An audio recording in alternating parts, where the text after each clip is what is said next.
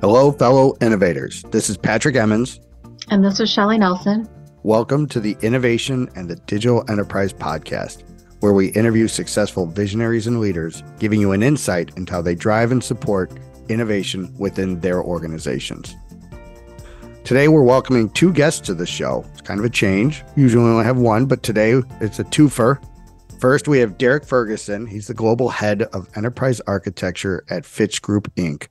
In his current role, he's responsible for the vision and strategic direction from a technology perspective. Derek has an impressive background with extensive experience working in the information services industry. He's also a graduate of DePaul University here in Chicago with a degree in computer science. Joining us as well is Chris Layler, Head of Technology Enablement and Deployment at Fitch, jumping from a career heading cloud and compute architecture at Viacom MTV Networks. Chris's organization has led Fitch's migration to the cloud and shutdown of traditional data center services. Chris and Derek will be running us through some of their platforms and patterns they are building to enable innovation across their company. Welcome to the show, Derek and Chris. Thank you. Thank you, guys. And Derek, maybe can we start with you? And for our listeners who aren't familiar with Fitch Group, can you share a little bit more? Sure. So Fitch Group is owned by Hearst. Actually, ultimately, it comprises a set of companies. Fitch Ratings is possibly the best known of the companies. It's one of the big three ratings firms. It has over 8,000 corporate entities, rated over 245,000 debt securities. It's a highly regulated organization, as ratings firms are. You have Fitch Solutions, another one of the Fitch Group companies, significantly less regulated than, say, Fitch Ratings.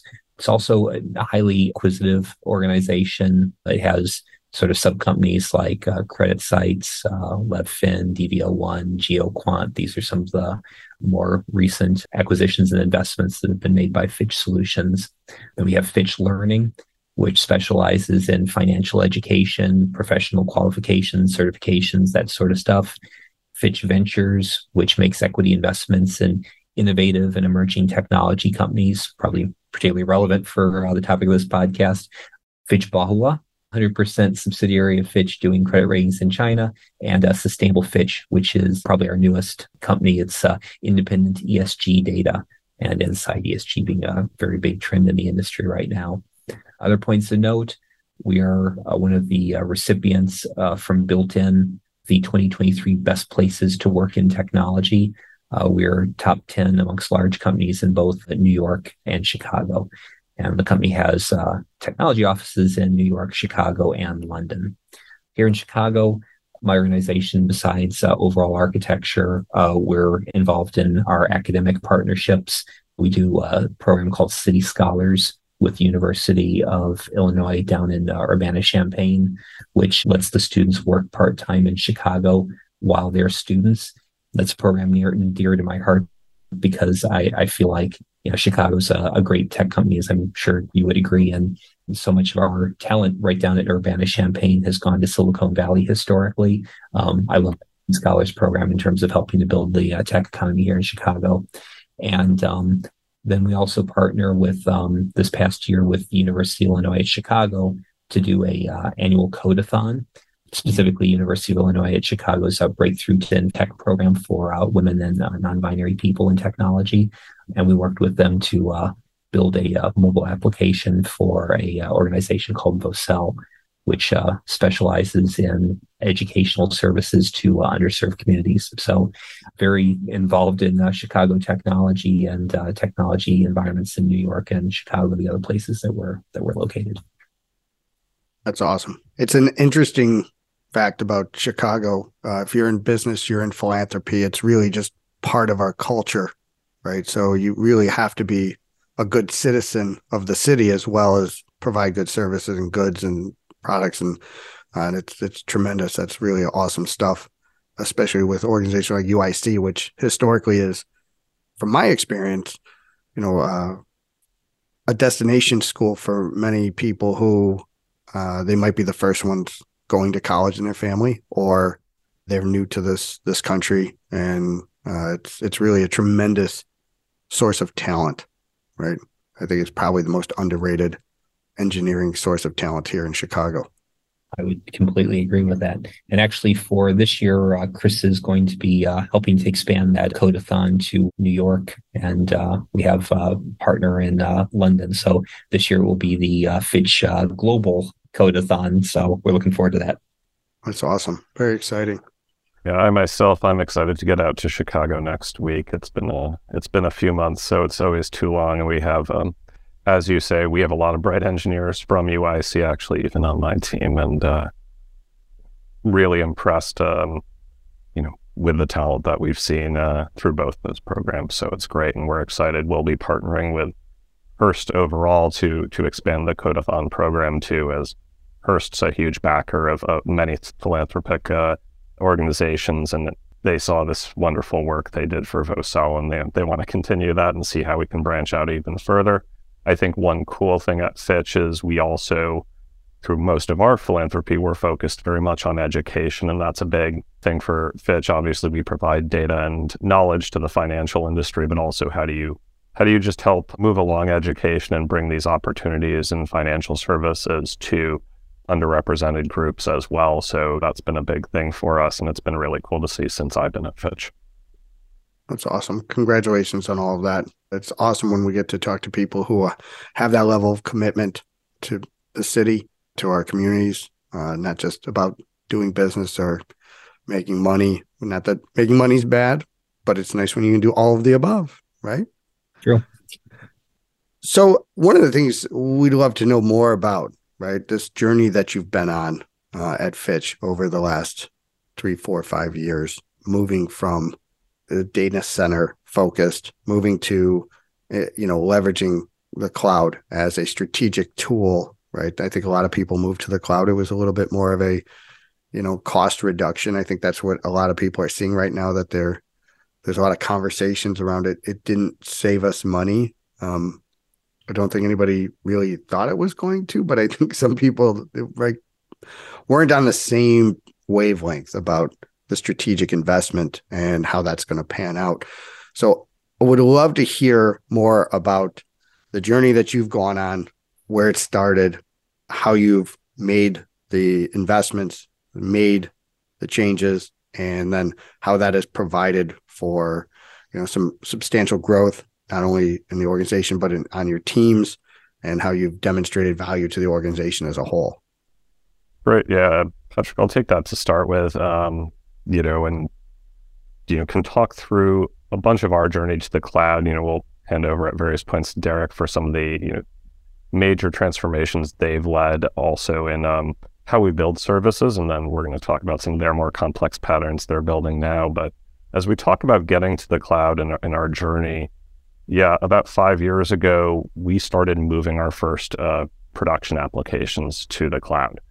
And an interesting tack we take, and you see it in a bunch of Silicon Valley companies, is we actually took some of our most sensitive and production critical applications, and they were some of the first to cut over. The theory being that if you can build all of the discipline to automate, build, deploy your most critical systems, everything else is pretty easy after that point, right? You gain a lot of confidence, in your move once you move those. So I had been at Viacom MTV Networks for a really long time, actually 17 years, most of my career. So I had grown up, I guess, in the tech industry, building and deploying huge scale websites like MTV.com. So one thing that I learned out of that discipline is really, if you want to enable developers and enable them to innovate, you need to automate what you're doing on the system side. They can't be waiting for you to build servers. They can't be waiting for you to buy more disks and get them into your data center because you're running low on storage. If you do those things and you add friction to the development process, you break up a person's ability to actually sit down and do their engineering and figure out the algorithms to support new business functionality or things that really move forward the business, right? So when I came over from Viacom, and we have a couple of folks actually from Viacom at Fitch, my purview was to make sure we could again build and automate all this stuff, but how do we enable our team? And I'll say we moved to AWS quite successfully. We moved some highly regulated systems there. You talked about, was it for cost savings? That was fortunately on this side, and in my prior company, we had talked about that and not found those savings necessarily. Those weren't the advantages. At Fitch, actually refreshingly, even 5 years ago, we were really much more talking about what do we get by going to the cloud? What are the services available to us that we can use that we don't have to build ourselves, so that we can build better technology systems, build better services for our clients, build more services for our clients to grow our business. So, I think for us, it was about what can cloud providers provide us in terms of the service portfolio, or for things like database administration or server building, what can they take off our hands so we can, support our engineers and support development and innovation. So, overall, it was really successful. When I implemented it with, we did have to refactor a professional services engagement I came into that was already engaged by Fitch, but by implementing agile methodologies like 2-week sprints to really just every 2 weeks sit with engineering and business leadership and make sure we were tackling all of the most important things, we were able to get it done, and we were able to get our consulting timelines back down and all of the things we needed to succeed in the project. Now, interestingly, as we did this, maybe a victim of our own success in building our most secure applications first, I think some of our posture was a little bit too conservative to enable our ancillary businesses. So, Derek ran through a list of our businesses and maybe a particularly financial services term, but if you look at Fitch ratings, they provide debt ratings to the credit markets. They are highly regulated by regulators all over the world. Fitch Solutions, Fitch Learning, these other businesses, we intentionally keep them separate so that they can develop new things that are not ratings for the financial markets. They can train people. Their domain is not as regulated or as conservative as ours. So honestly, these systems, they had more friction than maybe we needed to for developers. So I think that's where we took a stop and we started looking with the Fitch Solutions team of how do we build systems better? How do we make this work for scale and handling it? And I think then actually one of our head of solutions architecture under Derek and myself, a gentleman, Matt Jones, we partnered with the development teams at Fitch Solutions to deploy what's known as Kubernetes, which is a container orchestration platform, which is a really particular term for technology, but it's a platform that lets us encapsulate our services really accurately so they work just the same on development machines, on servers, and it allows us to deploy them very quickly. But what it also allowed us to do is hand over a lot more of the management of this development. Like, how do we, again, enable development to own a bit more of their path and innovate? So I think this is, we were talking about what are some platforms for innovation. For us, cloud and then containerization and Kubernetes, they're very specific technologies. They're really popular in the industry, but again, why they work for us or why they worked for us is it was, what are we trying to enable? What was the goal here? And it's about, getting tools in our developers' hands so they can innovate and think about, again, just the business problems. You don't want to, pull them back when they're doing that. So that's a bit of a crash course summary for me, but questions on that, Patrick or Shelley? Yeah.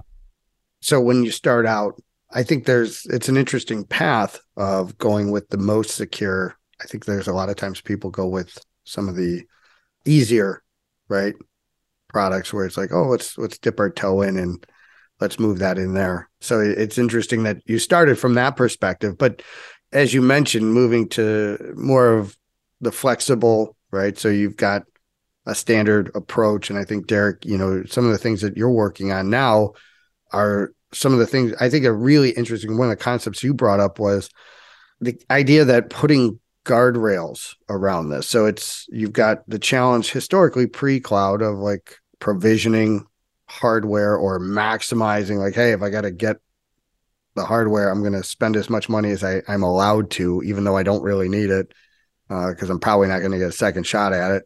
And then the idea of the other opposite is the unconstrained spend that I've seen many times of like our spend on cloud I've had a number of conversations in the last months where people are like, well, would I save more money if I move to this cloud vendor? And the answer is, are you going to stop spending more money? Right? Because they'll take whatever you give them. Right. So it's really more about like, that concept that you guys shared, guardrails lead to freedom to innovate. I think that's really an interesting concept. So if you could explain that a little bit more, I think it'd be great. I was fortunate enough that somebody had given me a copy of the book Accelerate. I don't know if you're familiar with that. It's pretty popular, and so started. In fact, I think I might have bought like 30 copies of that book. I seem to recall that I had them sitting in my office and invited everyone, please come by and take a copy of this book, because this is sort of where we want to head. And it's sort of like the difference between when folks make their first move to the cloud. Particularly if you want to sort of get there, get your feet wet, see what it's about, you take the software you have, you make some changes to it, you get it out there, you start learning about it. That next phase is saying, how do I actually switch to sort of cloud savvy software that really makes full use of the platform? So we started taking a deeper look at that and trying to figure out, what are some of the bottlenecks. And what I think you see in a lot of organizations is the conveyor belt between squads, where this squad does their piece, and then it has to go to the next squad who does their piece, and it has to go to the next squad who does their piece, all that sort of stuff. And part of the transformation, it's all sort of like interlinked between the agile transformation, the cloud transformation, the DevOps transformation. All three of those are sort of intended to work hand in glove, so that you wind up with squads that own distinct units of functionality. They have ownership of the front end, they have ownership of the services, they have ownership of the database, true microservices, right? So we started taking a look at that against the context of the services that we had, and we developed this architecture called Metals, MEDALS. I'm hoping I won't embarrass myself by not remembering what any of these letters means, but the M is microservices and micro front ends. The E is events. D standing broadly for data, but could specifically be something like a data mesh. A meaning APIs, L meaning low code, and S meaning shared services. So as we started working through this, how can we develop something? And the touchstone I always kept coming back to was the Netflix model. That when you log into Netflix, although it may appear to you that you are looking at a single application in the web browser, you're actually looking at a set of applications that are architected from front to back, such that you're never, fingers crossed, you're almost certainly never going to go to Netflix and just find, hey, the whole kit and caboodle is down, because they couldn't maintain that. It has that ability to have one part go down and all the rest stay up. You've got teams that are releasing, 20 times a day in some cases, because they can do their releases without impacting the rest of the application. So that was the journey that we started on. And in looking at enabling technologies for things like blue-green deployments, and to use your phrase, putting guardrails around things and freeing developers up to just focus on the business logic rather than all of the plumbing code, like the monitoring and the security and all that sort of stuff. That's where we sort of came into contact with service mesh. And that's sort of where we're at in the journey right now. That's awesome. And I'm a big fan of Accelerate. I actually know Dr. Forsgren. I think her book is fantastic. And I think that's when you get into the two great tastes that go great together of speed and quality, right? And that's really what that book is about, and how to like elevate the speed in which you're pushing out code, like you mentioned, 20 times a day or whenever, right? Applying like those DORA metrics to how healthy is our team. I'm curious on the service mesh. So I got two things I'd like to talk about, and I want to go into the service mesh. But before we go there, those composite apps and leveraging services and those distinct solutions and the plumbing that's required to communicate between those. I've struggled to see the value where that fits with every application. When you talk about applications that have a certain level of scale, right?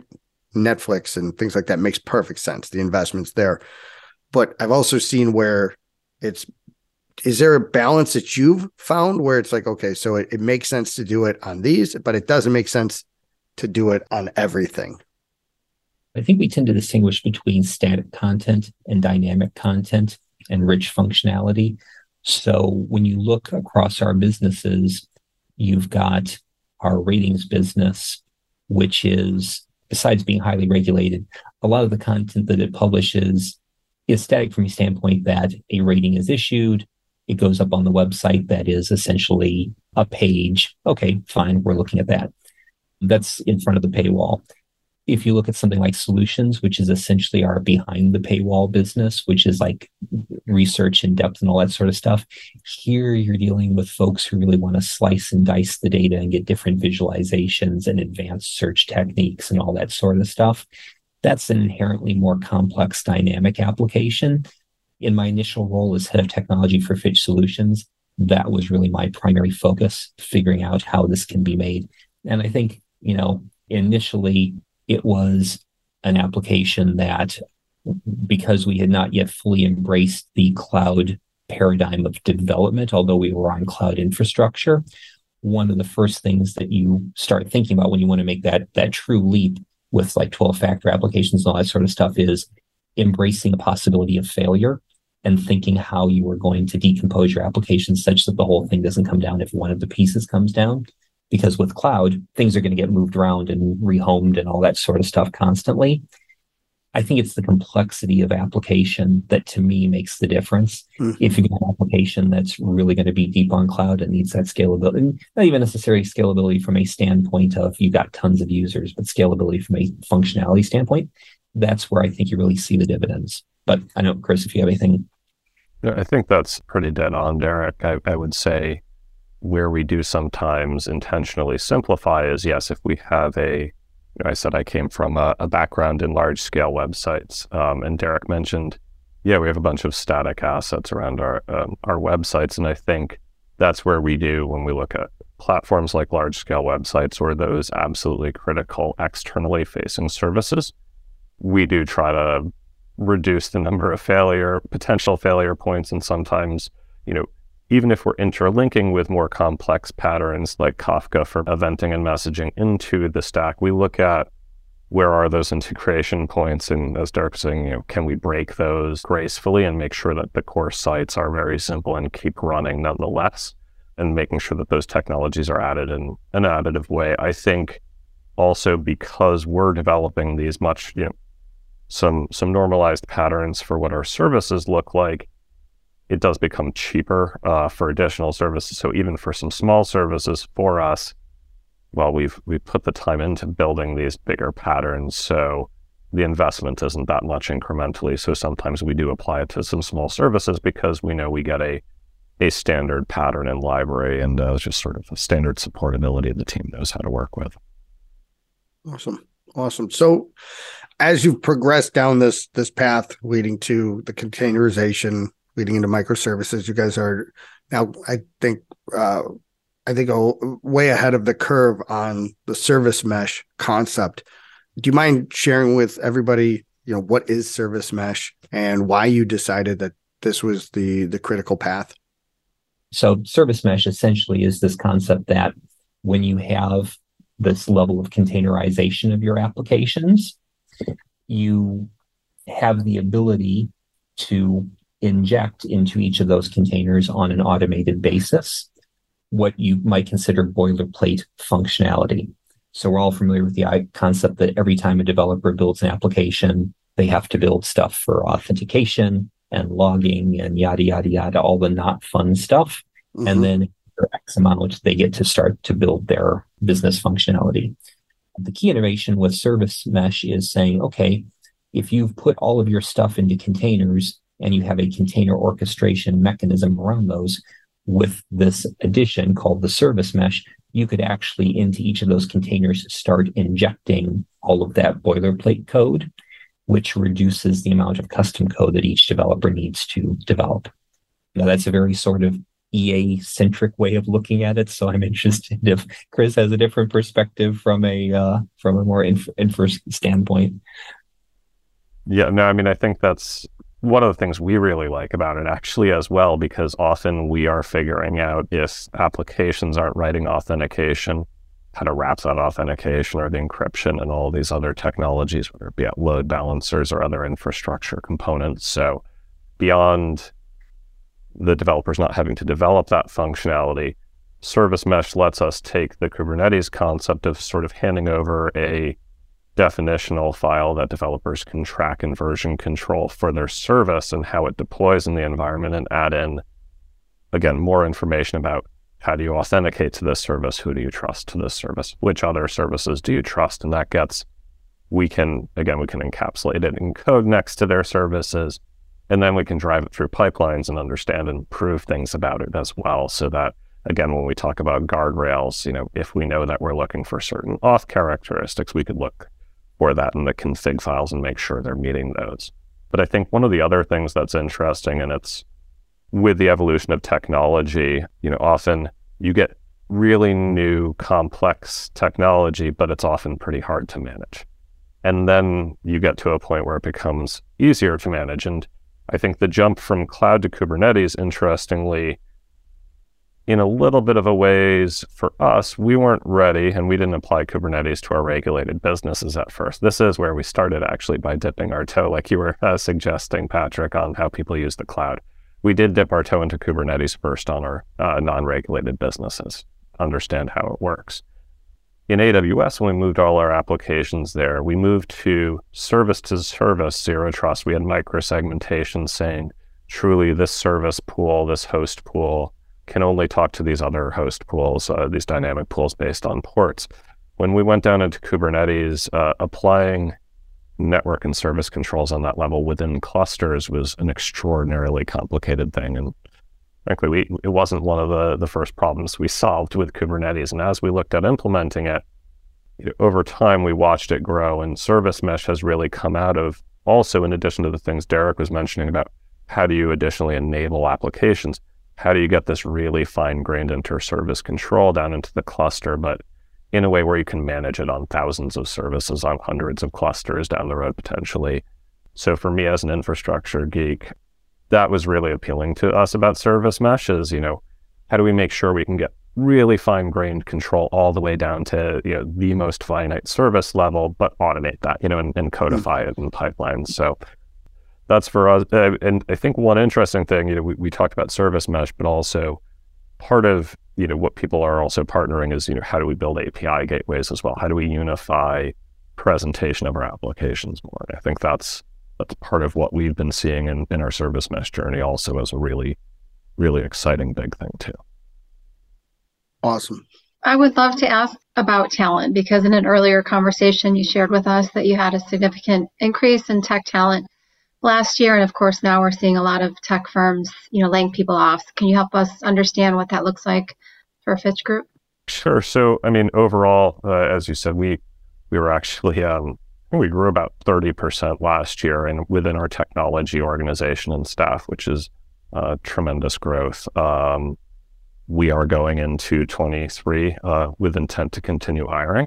I will say, as a private company, and Hearst being a private company, we do have a longer term horizon, thankfully, in these sort of constrained market times, these constrained macroeconomic times. So fortunately, we aren't seeing some of the pain that our peers are. But what's interesting about that extraordinary growth is, again, how do you bring on that many people and make sure you can actually have them work and innovate in that period of time? And I think what was really cool and successful about this 22 for us is back in, I'm going to say it's Q4 of 2020, we started a major rollout of Agile across all of Fitch development. And Derek was talking about this as well. How do you start breaking up really squads to focus on individual services and business problem areas, really focus them on those areas? And for us, how do we build platforms and patterns that again, enable that? So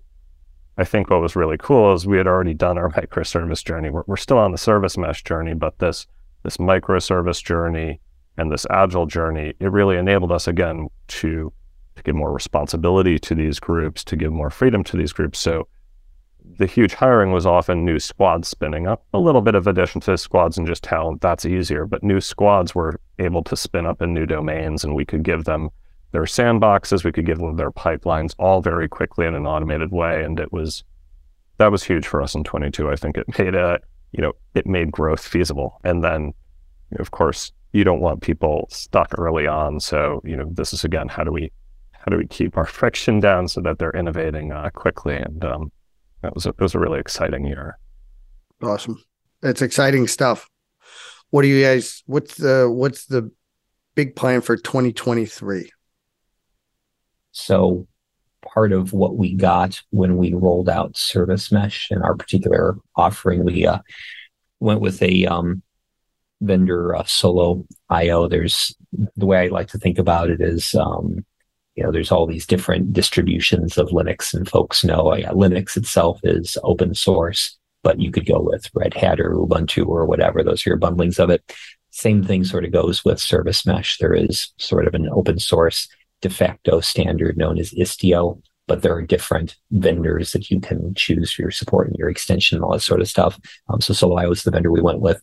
Part of the value that we get from having services on the mesh is the fact that this bundling offers an API gateway that automatically or semi-automatically detects the endpoints for each of those services and gives us a nice interface we can use to expose those endpoints externally if we like. And we are one of the companies, one of the many companies that offers an API interface to our customers also. So we just did sort of a soft launch of our API, public-facing API portal. I think one of the things in 2023 that we want to do is really build that out and expand it. It does all sorts of nice things for our API customers, like building. It'll actually auto-generate the code for them, so they can just get code and they can put it straight into their applications and be interacting with our data directly from their applications. But there's all sorts of things that can be done in terms of innovative products. You can get into things like, just charging for every use of the API, micro charges rather than monthly plans, and all sorts of interesting stuff there when you get an API portal. So to me, that's one of the more exciting things in 2023. That's awesome. Yeah, and I'll build off that to say that we will, with the API portal, I think also super cool is just making the documentation and APIs also available in a uniform way internally. So as developers come on, the second phase of this is we'll be launching a lot of our internal services behind an internal portal. And it's how do you scale, how do you make available to your developers the knowledge and services you already have, so you're spending time on new functionality, not reinventing things because it wasn't clear that there was a really good pattern for this before. Well, it sounds like you got some big plans for 2023. Again, we wish you nothing but the best of luck. And thank you for taking the time to be on the show with us today and share your experience and your background. For the listeners out there who are interested in learning more, reach out, connect. Fitch is a big part of Chicago here, as well as New York, obviously. And so if you want to learn more, reach out to Derek and Chris. I'm sure they'd be happy to share. And again, Derek, Chris, thank you so much for being on the show with us today. Thank you. Thank you, Patrick and Shelley. Patrick, Shelley, great to talk to you. We also want to thank you, our listeners. We really appreciate everyone taking the time to join us. And if you'd like to receive new episodes as they're published, you can subscribe by visiting our website at dragonspears.com/podcast, or find us on iTunes, Spotify, or wherever you get podcasts. This episode was sponsored by Dragon Spears and produced by Dante32.